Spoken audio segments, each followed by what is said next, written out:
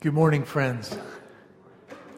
This fall, we've been looking at relationships. And we've been looking at relationships with God and with each other. We started off, I tried to persuade you to the best of my ability that it's perfectly rational to believe in an intelligent creator who loves us and got the universe, not only got the universe started, but sustains the universe by his work and his power and his love for us.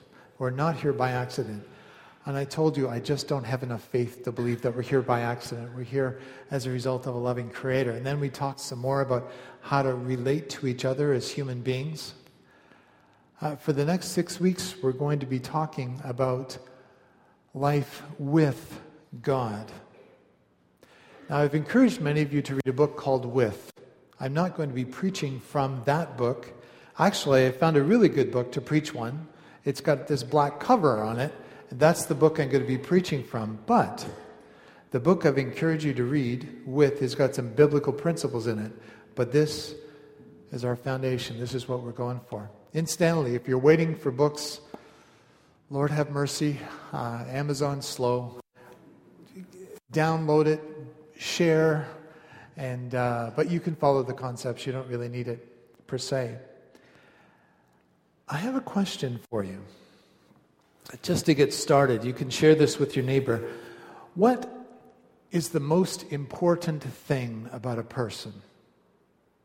Think about it. What is the most important thing about a person? Is it their appearance, their finances, their health, their gender, their ethnicity? What?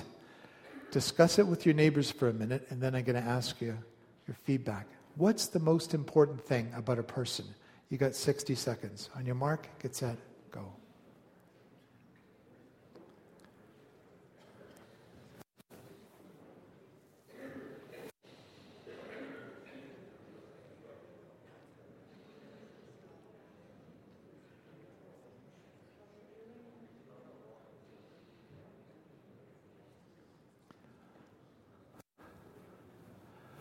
Okay, now here's your opportunity to talk back to the pastor, but be polite.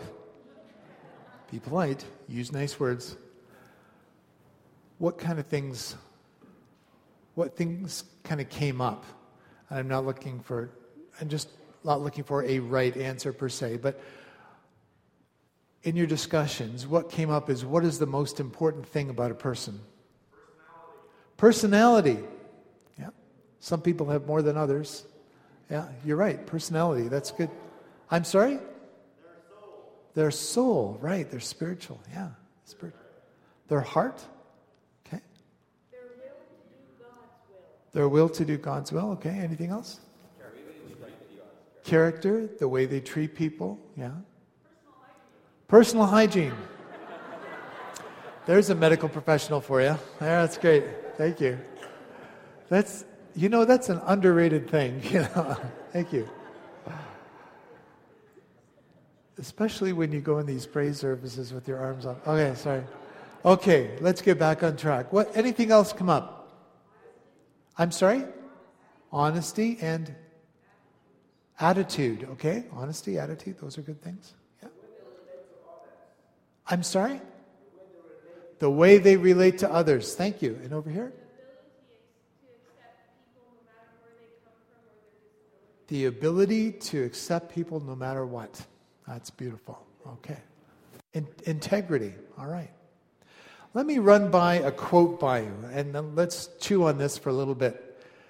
This is from a man who actually preached here in this church. A.W. Tozer, and he said, what comes into our minds when we think about God is the most important thing about us. Let's unpack that for a minute, because that's quite a mouthful. What comes into our minds when we think about God is the most important thing about us. And why did Tozer say this?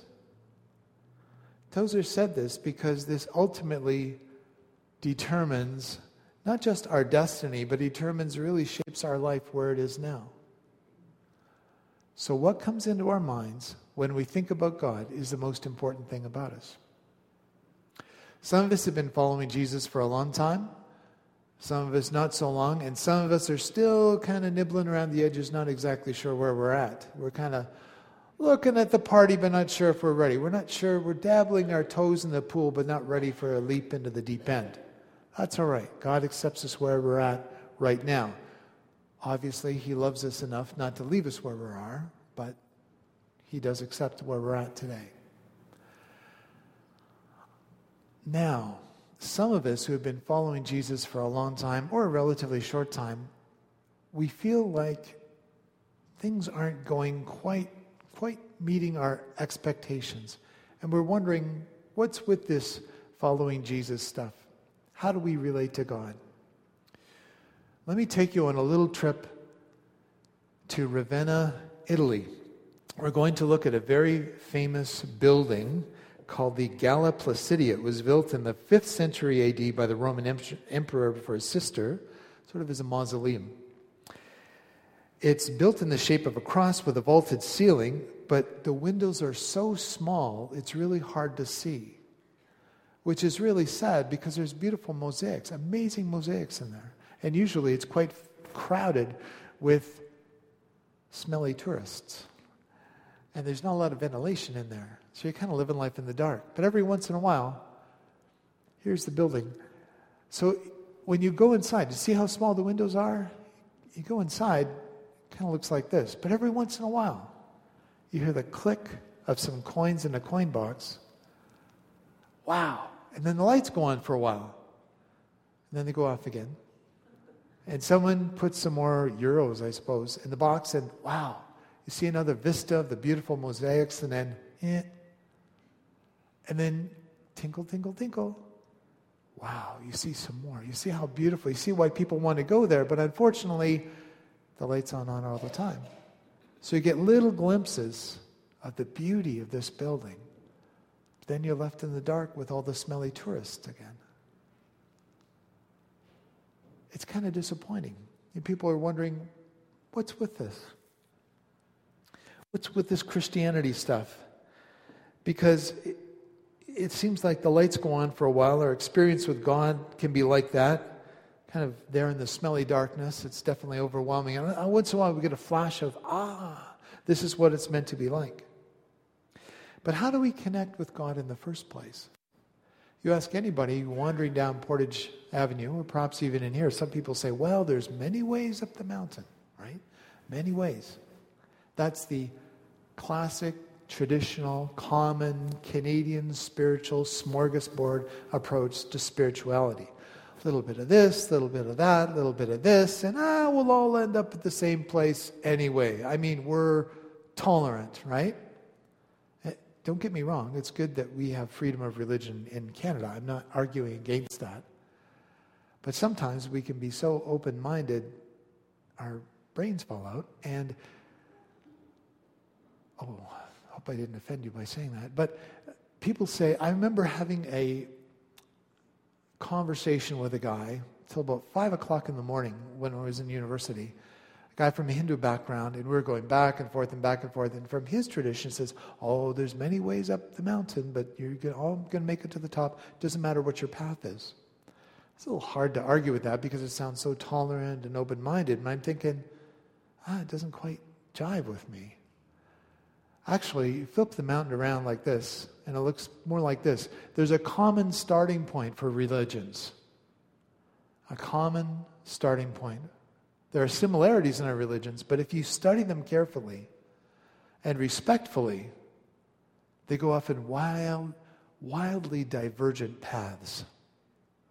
Why do you think there's so much conflict over what people believe? It's because we're not all going to end up in the mountain together. It's not logical. It doesn't make sense.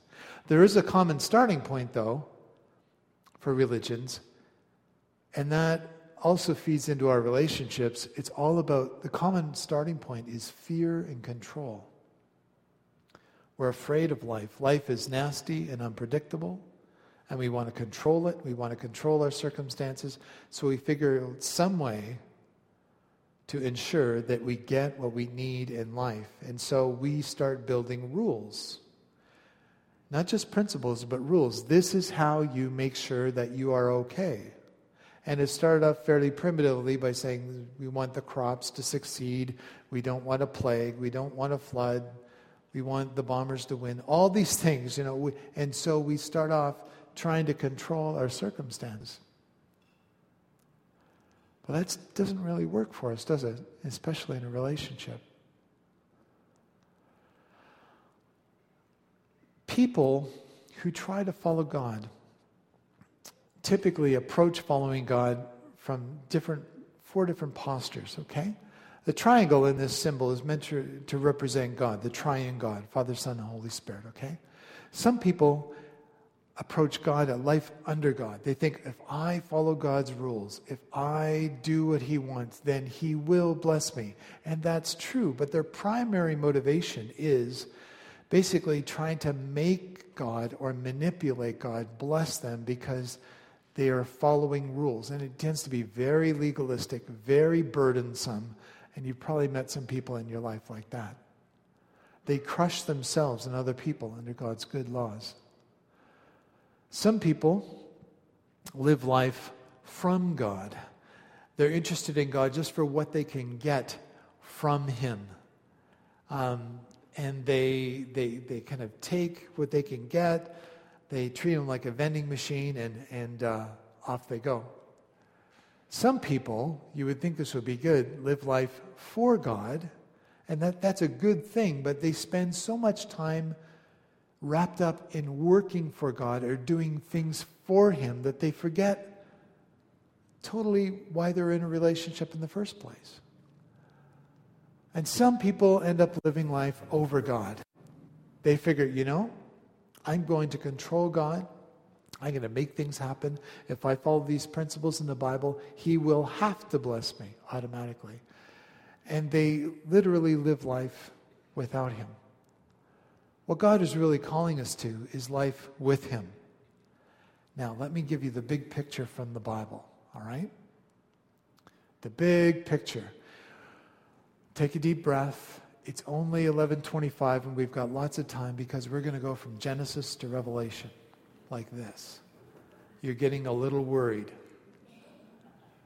Genesis 1, then God said, let us make mankind in our image, in our likeness, so that they may rule over the fish and the sea and the birds in the sky, over the livestock and all the wild animals, and over all the creatures that move along the ground. Now, this is from Genesis 1. Is that a typo there? Who's doing the creating? Who's the us? Pardon? God, the Trinity, Father, Son, and Holy Spirit. Okay? The takeaway from this is that God in three persons, guess what? We're going to sing that song to close off. Just a little spoiler alert. God, Father, Son, and Holy Spirit existed in a community of love before the world was even created. God wasn't lonely or bored or needed a hobby before He created the universe. He did it out of love. And one of the ways that we are like God in His image is that we are relational beings. We are created to be in relationship.